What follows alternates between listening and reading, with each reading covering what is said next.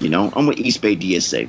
Here's the difference between those liberal, women's marches and this and that. No disrespect, but you know what I'm talking about, is that Yeah. while all that is cool and all that's great, but at the end of the day, nobody fears that. You know why? Because they know it don't mean shit and they ain't gonna do shit.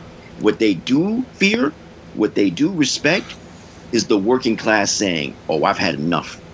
I've had enough." That's right.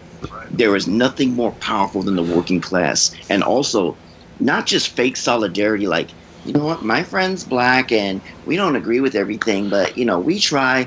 I'm all about giving money to Sean King. No, real solidarity is, you know what, white folks need to fall. Me as a white woman, I need to fall back, see what's needed for this, and see what the brothers need. Okay, they need me here. I'm right there. And Jamie, frankly, that's what I'm respecting about you, because you said that's what you're doing. Remember we talked about mutual aid? You said, I'm not going to walk in and try to, be a paternal white woman. What y'all need? I'm here right now. And that is the difference between the libs, who nobody fears, and what we do. So what we're doing right now is we are a part of history. All of us, we can look each other in 40 years from now.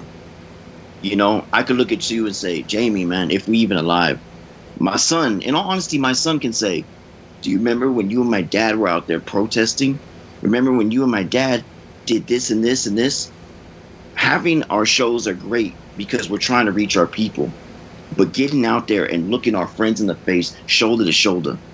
The last time I did that, I was in the 455th Air Expeditionary Unit.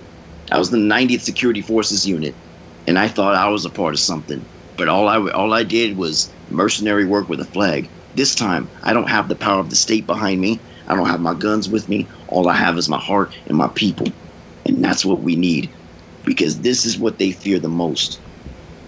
Baseless actions, baseless comments, think shit like, well, I have a lot of, there's cops that are black that are my friends, this and that and the other, that's that. There's not time for that right now. Right now, it's us and them. It's us and them. And you know what? We're winning. We're winning.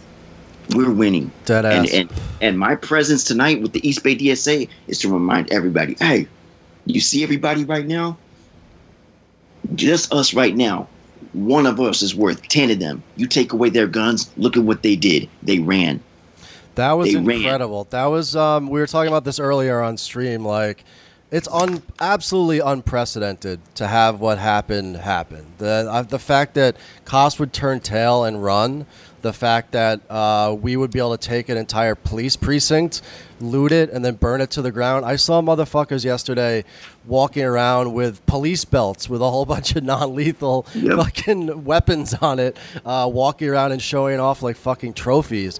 It's absolutely fucking incredible. And I guess the question for all of us, I'm not sure I have answers for this. It's certainly in the future, so maybe none of us do, is what we saw last night, right? The last few days, the outpouring of solidarity, people in the community, black people, white people, Latinos, native people taking the streets and showing the mayor, showing the cops that solidarity can win, solidarity can defeat them. Like, is this a one-time thing, right? Being able to actually defeat them, or are our powers growing? I guess is the big question. What do you think? Best way I could answer that is like a friend of mine I've known a lot of my life, Chris. He was telling me like, yeah, I got a lot of black cop friends, and because there's good cops and good people. And to me, I'm just like, sit your ass down, let the real ones get out there. And you know what? That's exactly what they're doing. The motherfuckers who want to be both sides about it, they're at home. And the people who are really ready, I'm going to be frank with you. I've been stabbed. I've been shot. You can literally see. Okay, you can literally see right here where I took, let's see, one of the bullets went through right there. I've been stabbed, etc. I'm willing to do whatever for this movement, whatever it takes. I got to live and come home to my son. Now imagine how many of us of color are out there. We're out there. The real ones are out there. And our white friends, other people of other groups, they're out there with us saying, you know what? I'm going to match his energy. I might not ever be able to feel his pain, but I'm going to match his drive. That's who's out there right now. So whether we win or whether we lose, we go out knowing, you know what, we did everything we could. Whether it sustains or not, you know what's never going to go away? White supremacy.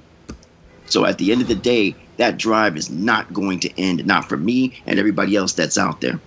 We're going to make, let me tell you something. Let me tell you something, man. You know, we're making these motherfuckers feel it at their doorstep.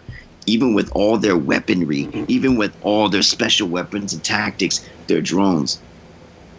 What they fear the most is people like me, Jamie, Sean, the rest of my folks. Like, shit, this is quote unquote real America, and they don't fear us. What do?